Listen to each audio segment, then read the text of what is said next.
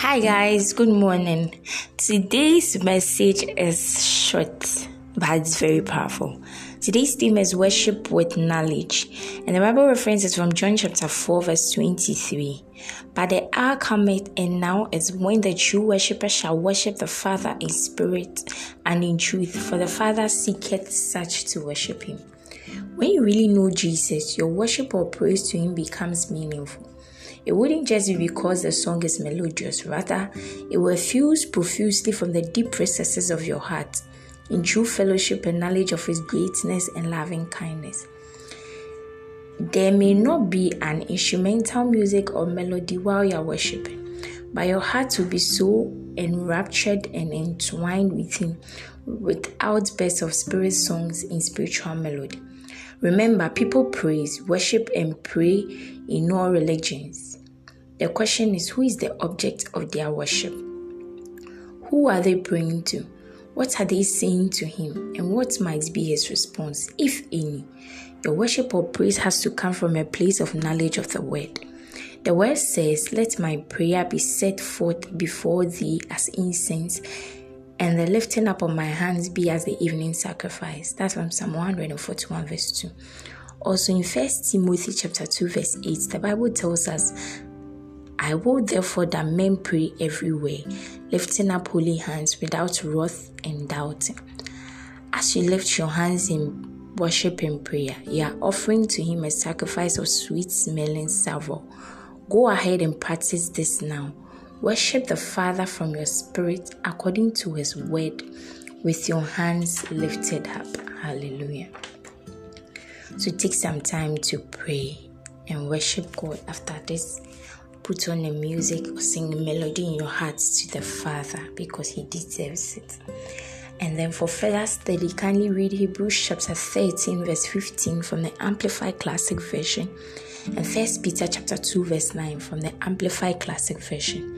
If you are taking the Bible in 1 year, please read Luke chapter 1 verse 57 to 80 and Deuteronomy chapters 8, 9 and 10. If you are taking the Bible in 2 years, kindly read Matthew chapter 23 verse 23 to 39 and Exodus chapter 26. Before we take the prayer, today is a Wednesday, therefore, I'd like to share a miracle with you from studying Rhapsody of Reality. This person is from United States and he said no more depression. For 3 years now, I was depressed and at the lowest point in my life until I met two girls who shared an article from Rhapsody of Realities with me. I was in awe at their joy and desire to experience him. Then I prayed for God to send me a friend who would talk to me about Jesus, and he answered my prayer. I now have a friend who always supplies me with copies of the devotional and shares inspiring messages with me. Thanks to Rhapsody, I'm no longer depressed. Praise the Lord. This is wonderful. Somebody might say depression is something normal and why are you excited about it? Hey, I heard depression is as deadly as cancer.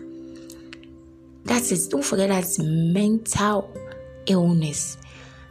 And it's not even your physical being, it is mental, so it can cause you greatly. And the word of God is the only one who can take this depression out of your system. It's not a therapist, it's the word of God. The word of God is the best therapy you need. So stick to the word. That's why we come with you. We come to you every time with Rhapsody of Realities. So make sure you always study your Rhapsody of Realities. So let's take the prayer. Dear Father, I worship you according to your word and sing praises to you from my spirit. May your name be glorified, praised and adored in my life and in all the earth.